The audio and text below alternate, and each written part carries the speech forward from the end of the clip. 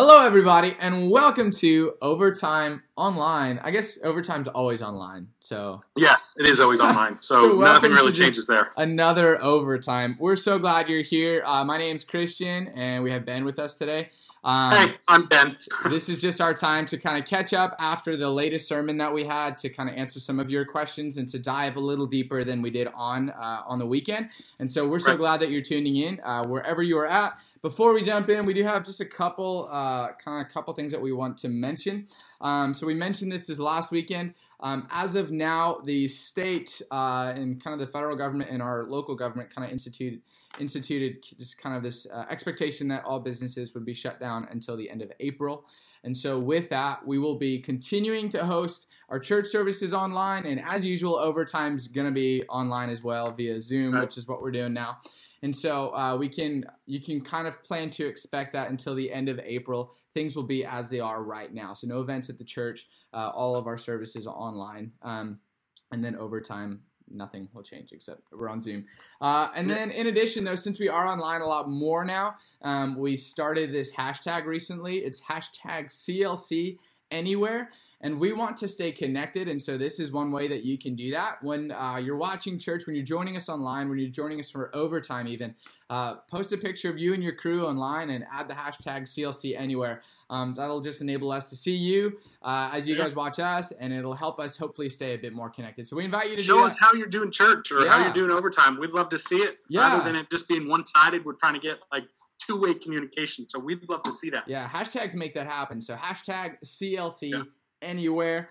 In addition, if you find that you have any questions in the season or anything that you might be needing, feel free to reach out to the church. You can email the church at info@clcfamily.church, or you can call the church office. Actually, all the phone calls are forwarded to staff members' phones. So we're doing our part to stay connected, and we hope you'll feel free to do so. If I can jump in, I do want to say, if you've been following us the last 2 weeks, really since as we've started to do Overtime remotely, we're still working out some issues. I think I mentioned this in maybe not last week, but the week before. We don't have the same quality microphones, and then we've been having some integration issues with Zoom. So just bear with us. We're thinking that this week we've got it solved, but we thought that the last 2 weeks, and so just bear with us if there's technical difficulties. We're working it out. Yeah, we're confident. I think this is the week. Third time's a charm.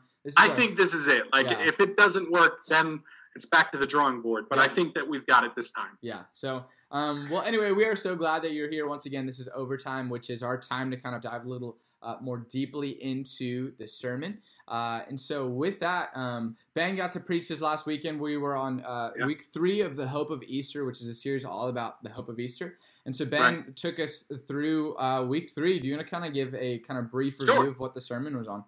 Yeah, so as Christian said, it was week 3 of the Hope of Easter. And through that, really what we're kind of hoping as we've gone through this series is that you can recognize and identify what Christ has done for us, like what the hope that we have through what Christ has done through on the cross. And even beyond that, just as we're looking at certain stories in the life of Jesus, where you can find hope in those stories, you can find hope in the passages of the Bible, and that you can find hope in this season where maybe hope's a little bit harder to find, right? Like this COVID-19 is really thrown off all of our schedules, kind of interfering with the normal way we've done things.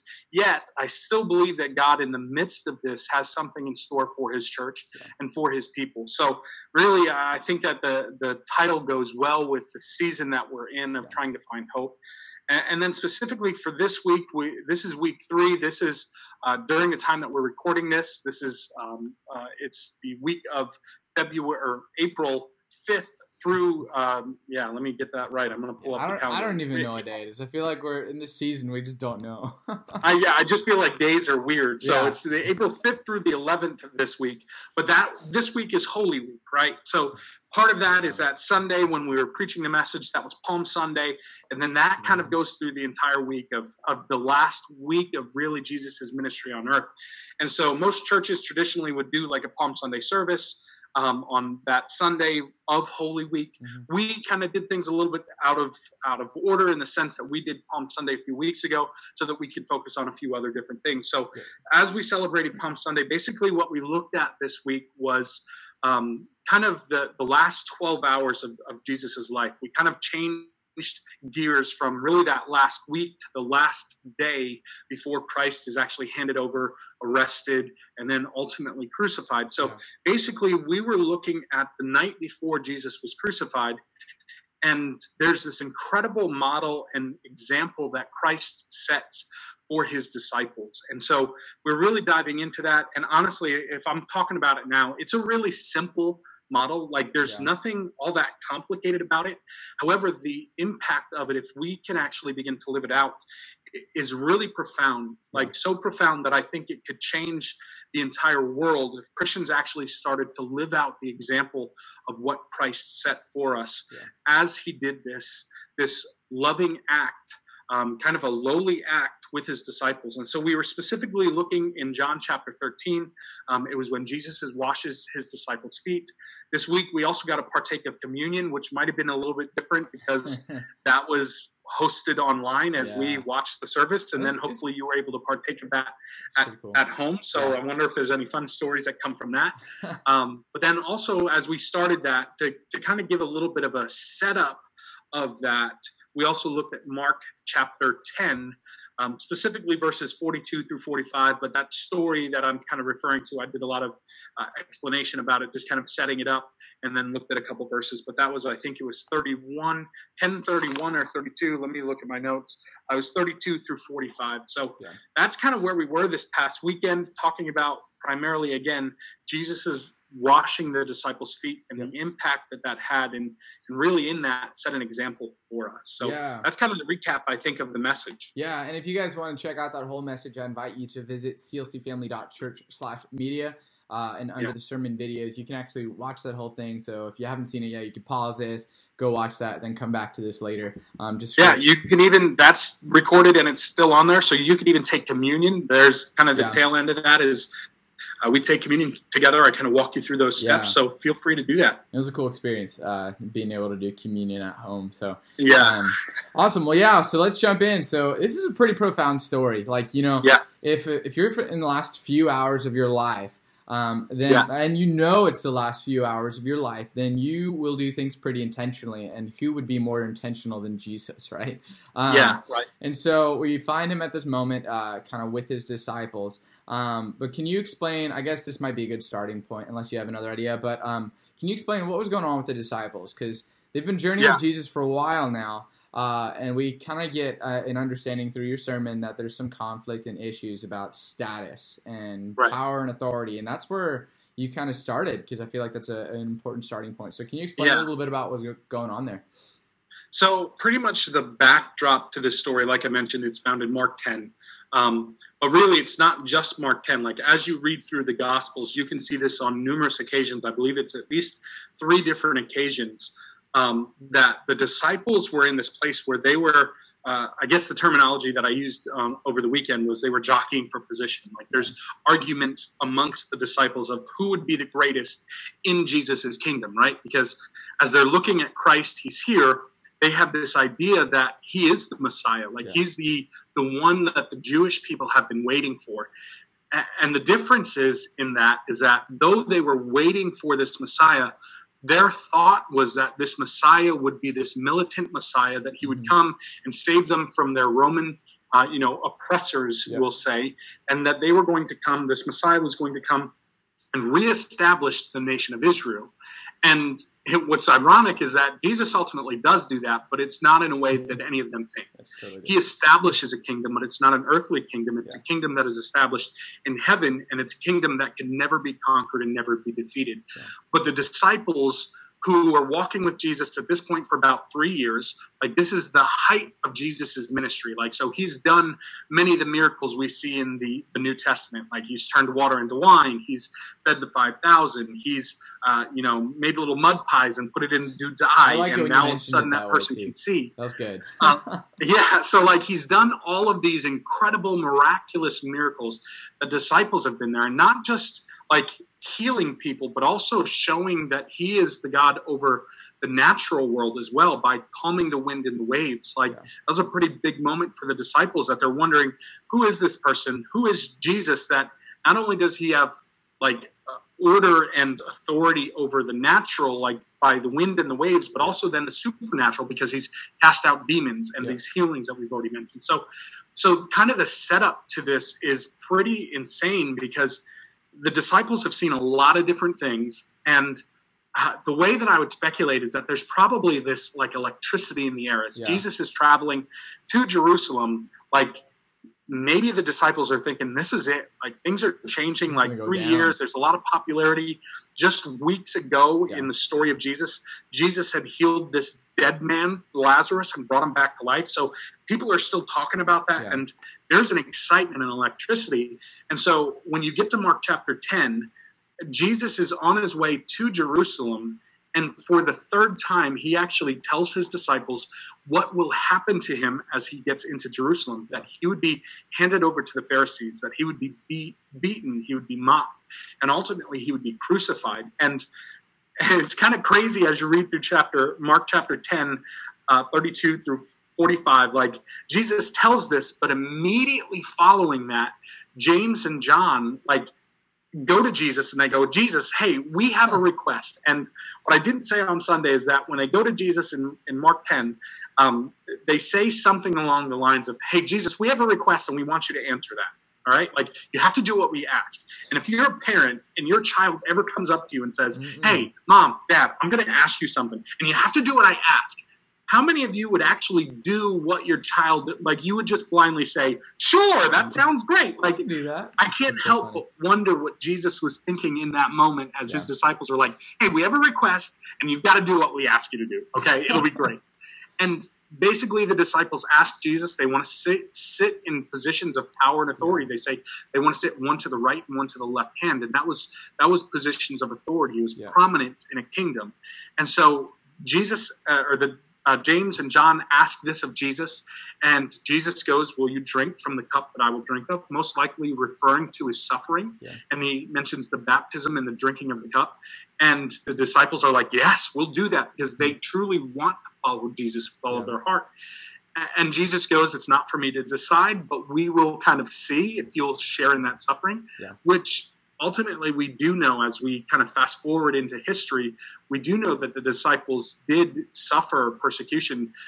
Peter was the first crucified. I believe he was the first disciple that was actually crucified and killed for his faith. And John, I mean, we know that he wrote the book of John while he was exiled to the island of Patmos. But even before that, there's stories of him possibly being boiled alive, like that, some crazy stuff that actually happened. But anyway, that's probably all for another time. To be completely honest, I didn't fully study the depth of that because that wasn't the direction that we were going. But there's this asking of Jesus for places of prominence and position. And then what happens is that the 10 other disciples, they get angry at James and John, not because they asked for positions of prominence and authority, like, well, why would you do that? But it's because they wanted positions of prominence and authority. And that's what you see throughout several times in the gospel. I think it's at least 3 different times where the argument that the disciples have are saying, hey, who's going to be the greatest? And who's this? And there's a time where Jesus actually, brings a child and says, whoever wants to be the greatest must be like a child in the kingdom of heaven. In one of the gospels, I think it's in Matthew. So we looked at Mark, but in Matthew, it says that James and John, who were brothers, their mother came to Jesus and asked. And at first it looks like Mark and Matthew are kind of contrary to one another. So it's like, okay, who actually did? Was it their mother that asked, or was it them? Well, what we know is that through studying this, most likely it was James and John's question, but they might have had their mother ask that. And Mark, who traditionally in his writing is a little bit more blunt and a little bit more bold, he just kind of cuts to the chase and kind of cuts Mary out of that, or the mother out of that. But most likely this appeal probably came through the mother. But the heart of it was that James and John were asking for places of prominence and authority. So the backdrop is that there's bickering and there's fighting and there's arguments about who would be the greatest and who deserves maybe that position of prominence and authority. So that's kind of the backdrop of John chapter 13, that the disciples are arguing and looking for position of prominence and authority. So, and then you're kind of talking about how John 13 kind of responds to this. With not only, and Jesus did this all the time. There's a teaching, but then there's an action with it too. So, tell us a little bit about, before we kind of dive more deeply into kind of the nuances and the just the details of the story. How did Jesus respond to this reoccurring issue of these disciples begging for power? And again, all of this within the last 12 hours of Jesus' life, or a lot of this. I mean, this instance right here within the last 12 hours. So how does Jesus respond to the kind of their Yeah, issue? So it's interesting to even back up before they get into Jerusalem. So in Mark 10, Jesus' response is that, hey, whoever wants to be first needs to be last. Yeah. And he says profoundly here, he goes, Jesus, in the same way that the Son of Man did not come to be served, but to serve. So Jesus is explaining that he has come not to be served, but to serve others. Yeah. And then there's almost, this is kind of my putting my words into it, but there's almost this thought of Jesus going, okay, well, just watch what I'm going to do. If you want to be great, if you want to do things incredible for the kingdom of heaven, then really watch what I'm about to do. And so that kind of sets up John chapter 13. And so you see John chapter 13, and the way that kind of starts is that it was just before Passover, and everybody's traveling to Jerusalem for Passover. And John 1 says, Jesus knew that the hour had come for him to leave the world and to go to the Father. Having loved his own who were in the world, he loved them to the end. And then continuing on, I think that the words are so powerful there. 2 and 3 says, the evening meal was in progress, and the devil had already prompted Judas, the son of Simon Iscariot, to betray Jesus. Jesus knew that the Father had put all things under his power, and that he had come from God and was returning to God. Yeah. So he got up from the meal, took off his outer clothing, and wrapped a towel around his waist. After that, he poured water into a basin and began to wash the disciples' feet, drying them with a towel that was wrapped around him. So Jesus' response is to say, hey, if you want to be great, then you need to serve others. Yeah. And within the message, and I don't know how much we'll repeat here, so I want to kind of let you kind of shape the narrative of this by any questions that you might have. But Jesus really says, hey, what you really need to do is, if you want to be my disciple, if you want to be great in the kingdom of heaven, he's showing and modeling what the kingdom of heaven is like, not like the kingdoms of earth. Yeah. But he's going, if you want to be great, then you must be a servant. And so Jesus literally takes the lowest position that one could take, and he washes the disciples' feet. And so there's a lot of things that I could talk about in that, in a lot of different directions. And if you listen to the message, like I said, I feel like this message it's not a very like complicated message. Yeah. Like, in essence, that's what Jesus did. Yeah. Yet it's so profound. Yeah, and so I tried to go into the history of why it was important for foot washing in Jesus' time, because they traveled by foot, and if they were cleansed, which they most likely would cleanse themselves with ceremonial like bath before this Passover meal, then they wouldn't have to re-clean everything, but because they're traveling on dusty roads, their feet would get dirty, and so that was customary for that to happen. However, Jews would not be the ones that would wash other Jews' feet. Yeah. Like, this was such a lowly task that if one Jewish male owned a Jewish servant, that they couldn't require that Jewish servant to actually wash people's feet. So this was a task that was reserved for those slaves that were actually not part of the Jewish culture and not Jewish, that weren't Jews, basically. Yeah. So it's pretty profound that Jesus, with a bunch of Jews, sets a different example for his believers, so his disciples. And I can imagine they were watching that unfold and just were shocked, because they were expecting like kind of a military conquest, perhaps. Yeah. And then when Jesus is washing their feet, they're like, what is he doing, right? And so I was even thinking, as you're kind of talking about some of that, I can imagine that this was the first time in some of the disciples' lives where they felt like they had power and authority, that they had possibly. That they're jockeying for power, as you were saying, because they think this is it. We're going to be in power next because Jesus is going to bring us there. And so now they're planning ahead, like, I want to sit right next to Jesus when he's in power. Right. And so here they are in this room together, about to kind of share in this Last Supper, right? And Jesus is washing their feet, and they have power and authority. And Jesus is flipping that narrative, as you were kind of saying. I want to ask this question. I know one thing you said in your sermon was that when you let me look at my notes. So you talked about how do you respond or how do you lead when you're I guess the question that you were asking was when you have the most power and authority in the room, or Right. when you kind of have the most influence, how do you manage that or how do you handle that? I think I'm butchering your question the way that you said it. Yeah, you're okay. Okay. So what about those who might identify with the disciples pre-entry into Jerusalem, the disciples back in the day when they didn't feel like they had power, they didn't feel like they had influence in Rome and in Jerusalem. So how would that narrative be for them? So even that, like as you're talking, like what's interesting is, and maybe this is even a deeper understanding, all of the disciples were in essence rejects, right? Like because what happened in Jewish culture was that from the time that you were, I don't know, we'll say 4 or 5, you would start to study the Torah, which was the first 5 books of the Bible. Yeah. And basically you would study that up through the age of about 12 years old. And then from 12, what would happen is that you would go to go to a teacher, you would go to a rabbi, you would go to somebody, and you would basically get tested. And if you tested well enough, basically you asked enough questions and you had memorized the entire book and you had understanding, basically then if you were accepted, you then would start to follow that teacher.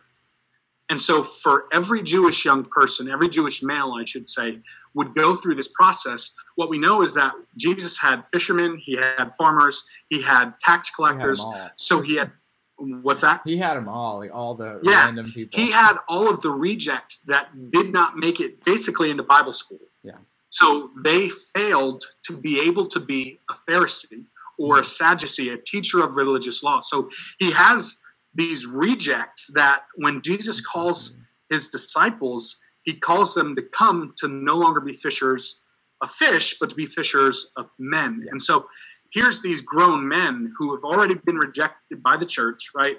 Been rejected by these rabbis, that now a different rabbi is coming, and he's gotten his students, his apprentices, his disciples in a completely different manner. So to your point, absolutely. They didn't feel like they had any position of prominence and authority. Yeah. But then to see Jesus in his ministry, now all of a sudden, as the popularity of Jesus grows, I'm assuming that their popularity grows as well. Because if you can't be next to Jesus, well, then the next best thing is to be next to the one that's close to Jesus. Yeah, yeah. And that would be the disciples. So I think that that's even important to understand that, man, the disciples came from, we'll say that they came from nothing, right? Yeah. Like they weren't the elite. They weren't the ones that were followers of teachers. So Jesus comes and he gives them this authority, and now they're excited for it. So to kind of that was just something I was thinking as you were talking about. So as we get into the kind of, did the disciples feel powerless, or what do we do if we feel like we don't have any power or position or authority? And the question is how do you leverage, like, what do you do if you're the most powerful or the most influential or the most important person in the room? Yeah. What do you do with that? Yeah. And ultimately what we were driving towards is that, well, you need to leverage your power, your influence, your importance for the sake of others that don't have that. And so to your question of what do you do if you don't feel like you have any power or prominence or importance? Yeah.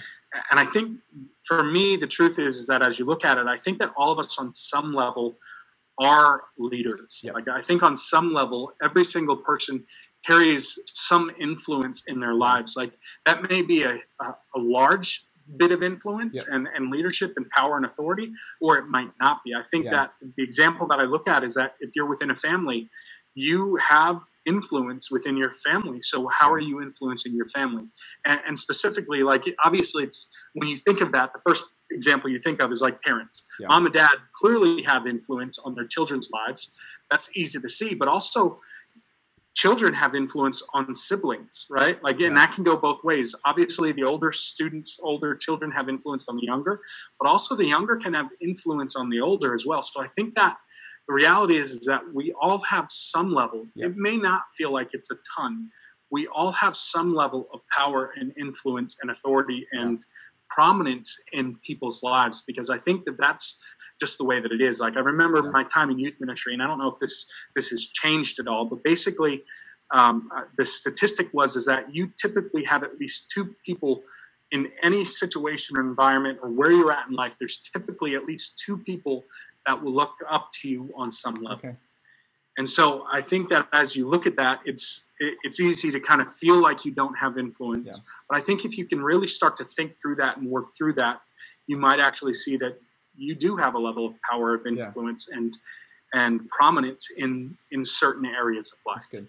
Yeah, thanks for kind of answering that, because I do think, I think of sometimes when I was a teenager, or even some students or young people just don't see like, oh, I don't have influence, I don't have the ability to kind of impact people in that way. I think it's a good reminder that actually you do, right? It just might look different.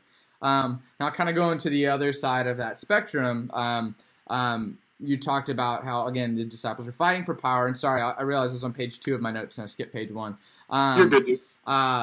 So we're talking about how the disciples kind of were jockeying for this power. What might that look like today? Because some people, I don't think people today are trying to like, oh, we're going to join some guys going to take down like the government, or, they're going to take down the world. Like, we don't see that necessarily in that manner today. But what does it look like for people jockeying for status or power today? I think that's a great question, and I think that it depends for each person. Like, it sounds silly, but even something as far as so there's a couple different examples that I'm thinking of. Like, I think bullying. Like, sometimes we want to be the cool kid, right? Like, so we can find authority, we can find power in being a bully. Like, for me, that's probably what it was as I was growing up. I wanted power and authority, and so, believe it or not, your boy Big Ben used to be a bully. Like, and then I got saved, and Jesus saved me from that. So now I hate bullies. Although he bullies me, guys. I'm just trying to let you know I'm crying for help right now. I'm just kidding. Yeah. So I think so in my mind, I'm thinking through, I guess, my personal experience of going, man, that's how it was for me. Like, I wanted respect. I wanted to be looked up to. I wanted that position of power. And it came from trying to force my will on other people. But I don't think I think that's personal, right? Like, that's for me. But I think for some of us, maybe we try and have power and influence through social media, right? Like, maybe we just try and make it look like our lives are perfect and they're on point and everybody loves us. And so we can try and find power through that. Even as something as far as something, and I feel like I'm thinking through younger kids, because I think as you get older, you should be able to identify and be able to recognize in the places that you're looking for power and authority. Like, I think an easy example is if you're an employee or an employer, right? Like, there's a certain level of respect that you might demand, or you might think you ask for it, but really if it's not there, you're demanding of it. And that's a position of power and authority. And I think that there's a lot of different ways. So I feel like those are the ones that come off the top of my mind. But I think if we actually sit and think through that, there's probably a lot of different ways that we feel like we have or we're looking for power and authority and position. And I think the easiest place maybe for that to happen is within our own families. I think that this model that Christ gives us to serve is so important because I think the place where it's the easiest to not serve is in our own homes, right? Like, we just choose to not be servants in our own home because that's the hardest place to do it.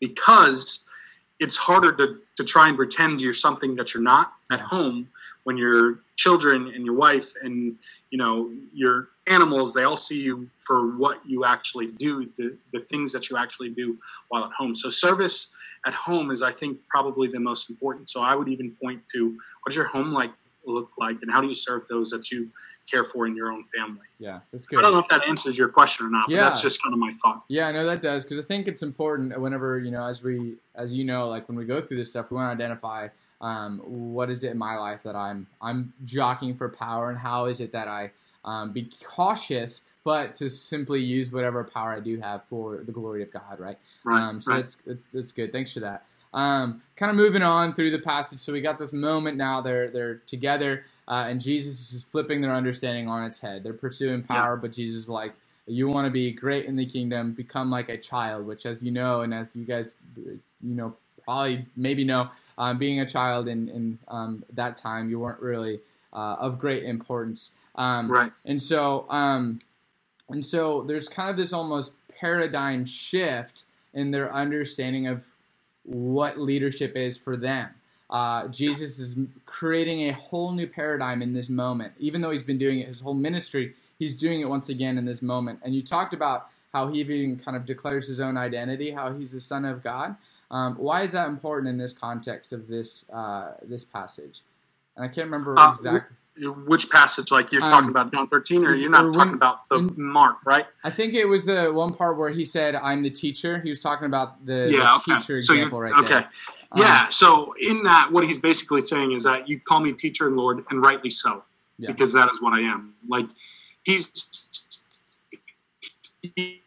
explaining, like, hey, your thoughts of me are correct, because I am the teacher, I am the rabbi.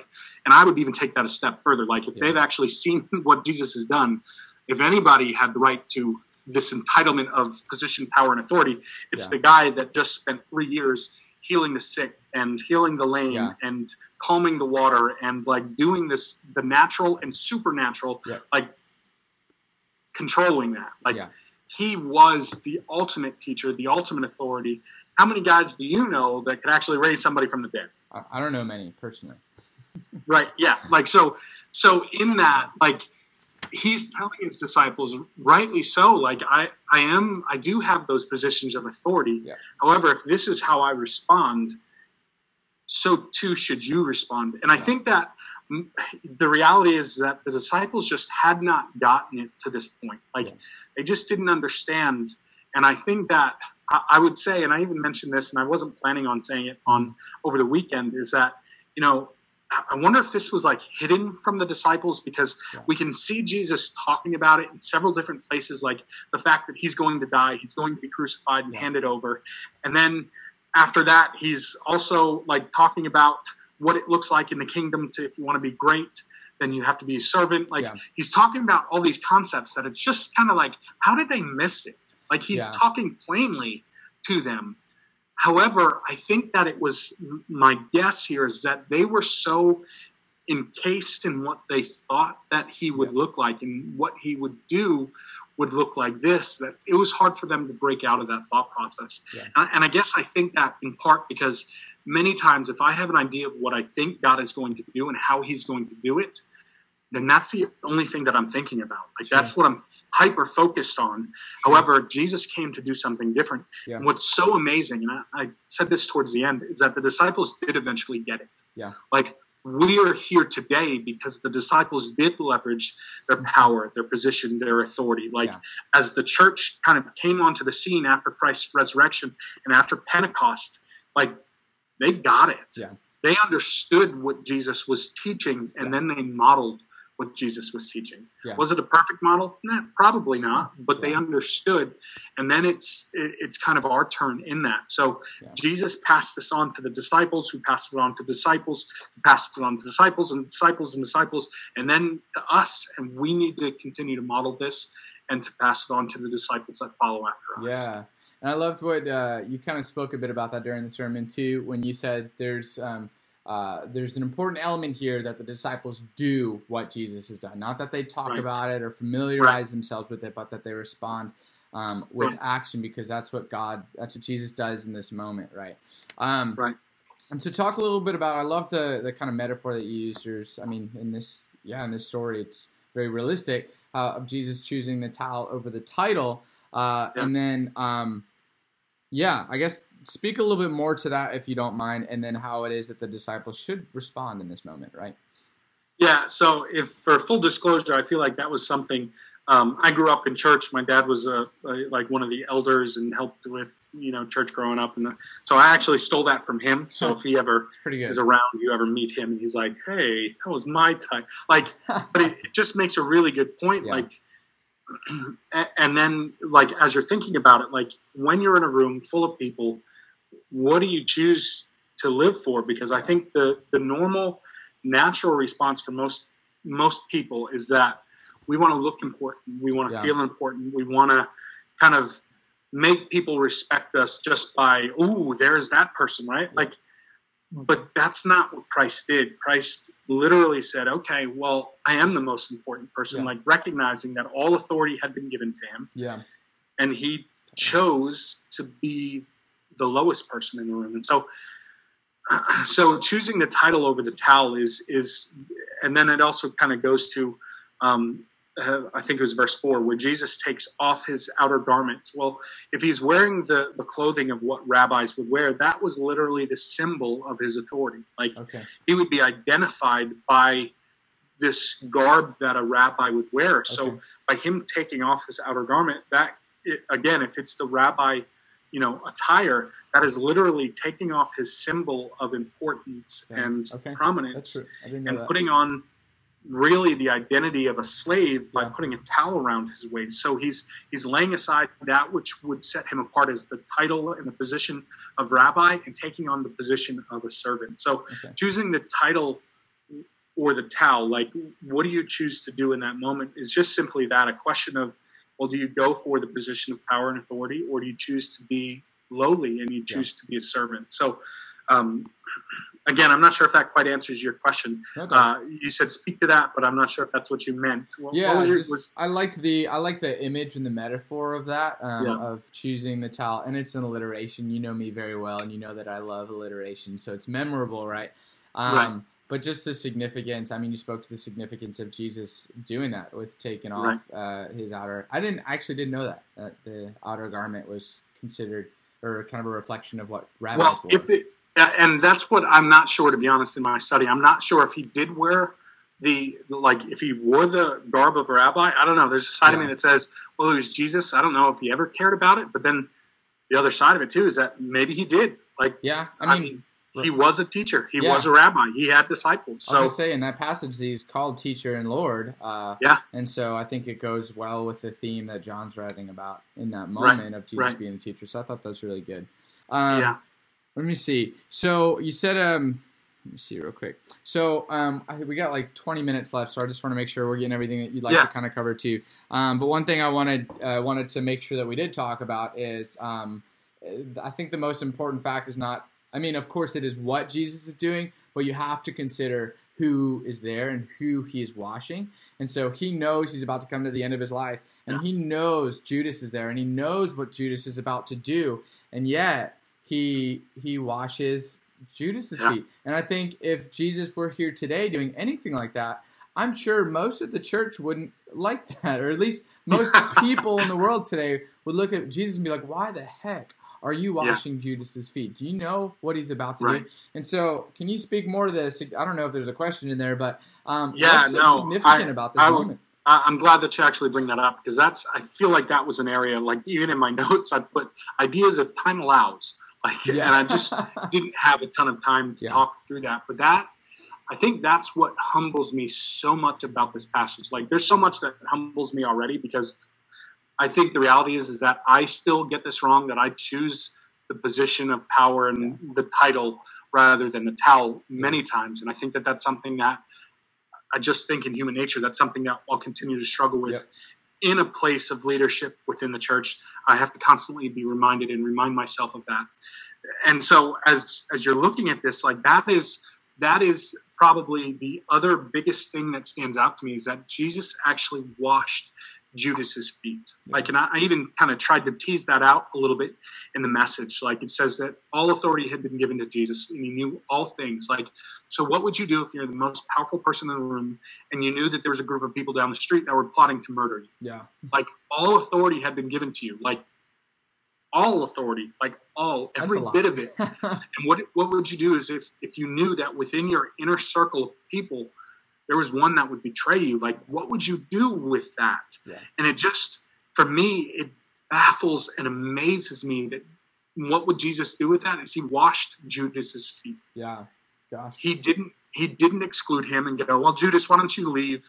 Like, and even the part that I couldn't really talk about was this, what was referred to as this morsel, this food morsel. So we looked at John 13, verses 1 through 17. Really, all of John 13 is so amazing. And as you continue down, Jesus even talks about a new commandment where he kind of changes things, like what has been known is that you should love your neighbor as yourself. Yeah. Jesus brings it to a whole new level, and he says, you should love as I have loved you, which in light of John 13 and washing feet, it's like, now we got to wash feet. I can never get there. Yeah, right? Like, it's crazy. But in 26, I want to read it because I didn't have time there. In John 13:26, you can easily pass over it. It doesn't look like anything, but in my study, in several commentaries kind of mention this. It says this. Well, let me read the verse and then I'll say what that commentary says. It says in John 13:26, it says, Jesus answered. And basically what's happening is that Simon Peter and John, like Jesus tells his disciples that one of you will betray me. Yeah.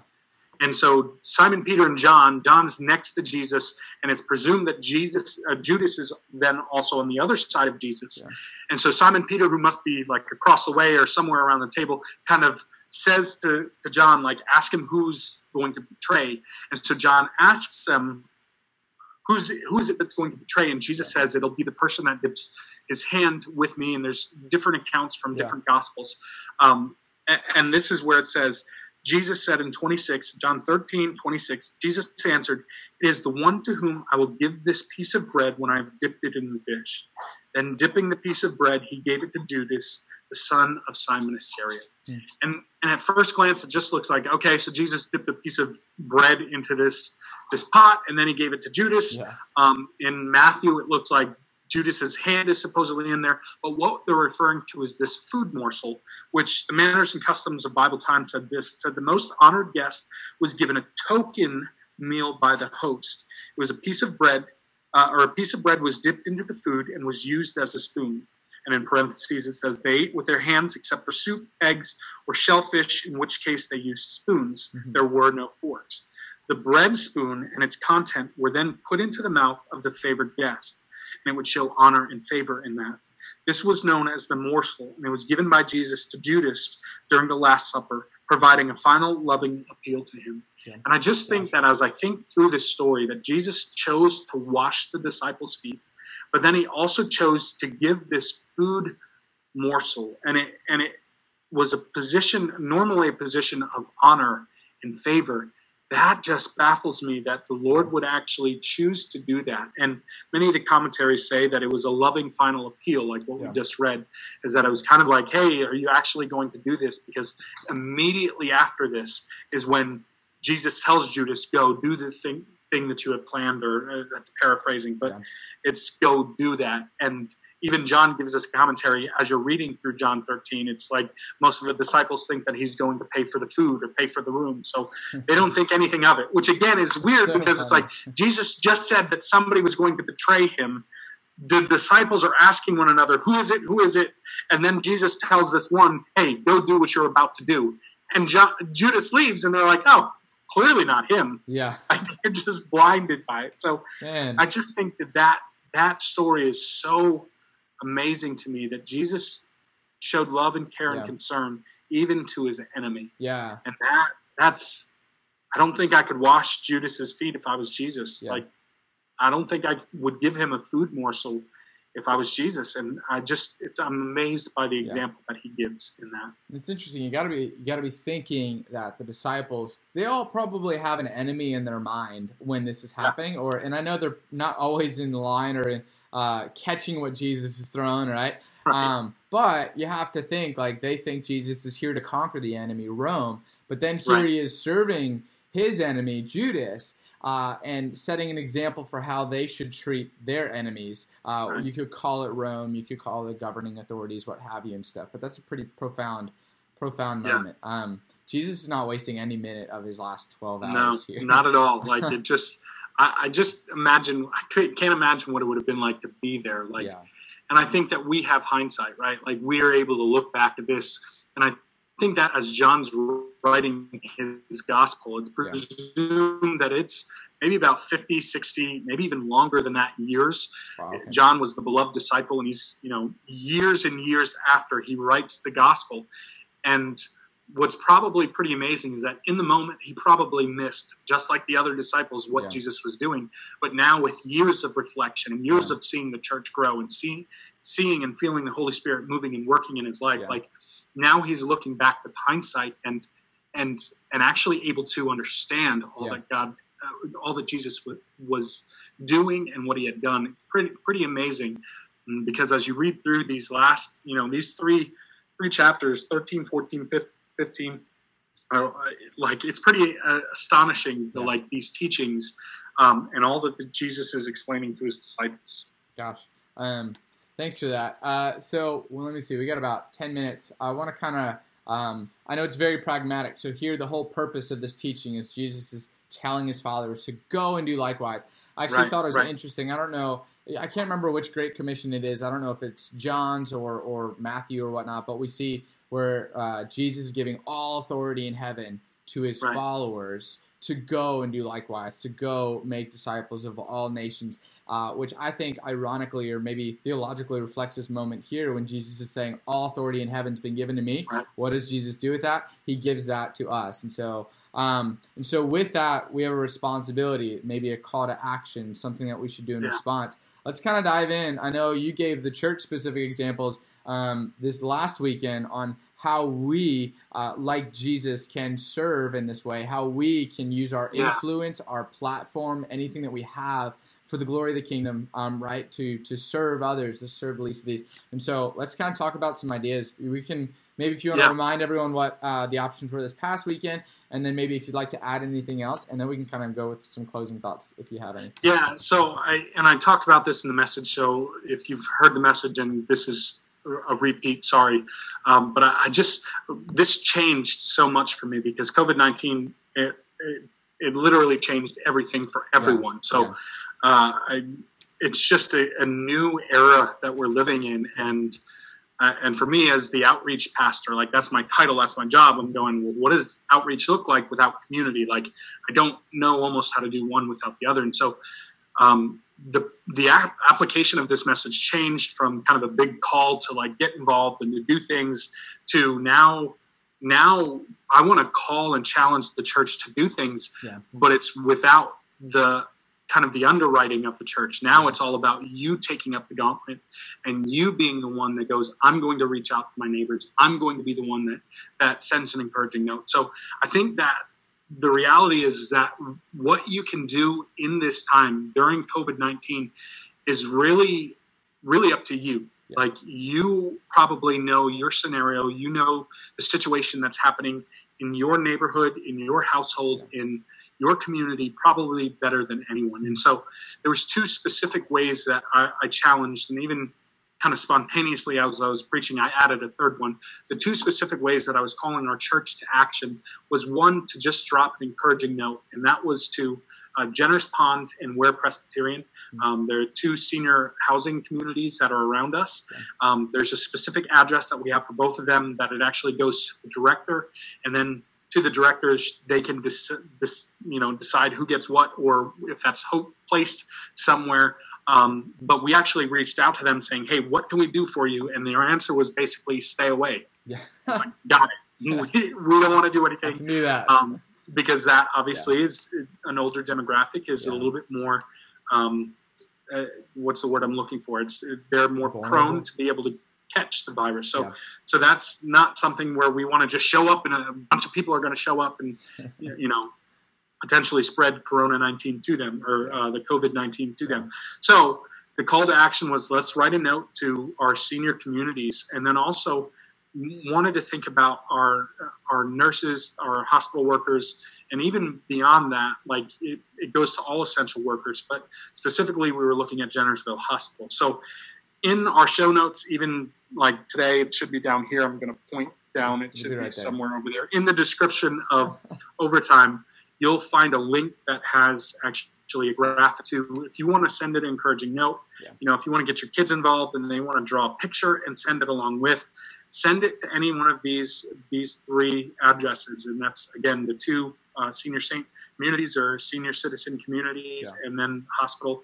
The hospital, it's not just doctors and nurses, it's x-ray technicians, it's janitors, it's, it's people that help out. It's any type of position or role that's actually at the hospital you can sign into. And then the other thing that I had, so that was kind of the big call to action of going, drop a note, draw a picture, send it to one of these 3 addresses that you can find in the description notes. And then the other one was, and I can't take credit for this, this was actually a resource, a couple different resources that I found online and that I just kind of combined into one document, is that I also kind of compiled a document of 20 ways that you can actually do things right now to impact people around you during this COVID-19 situation. And they were things like emailing your neighborhood housing association to see if there's something there that you could give.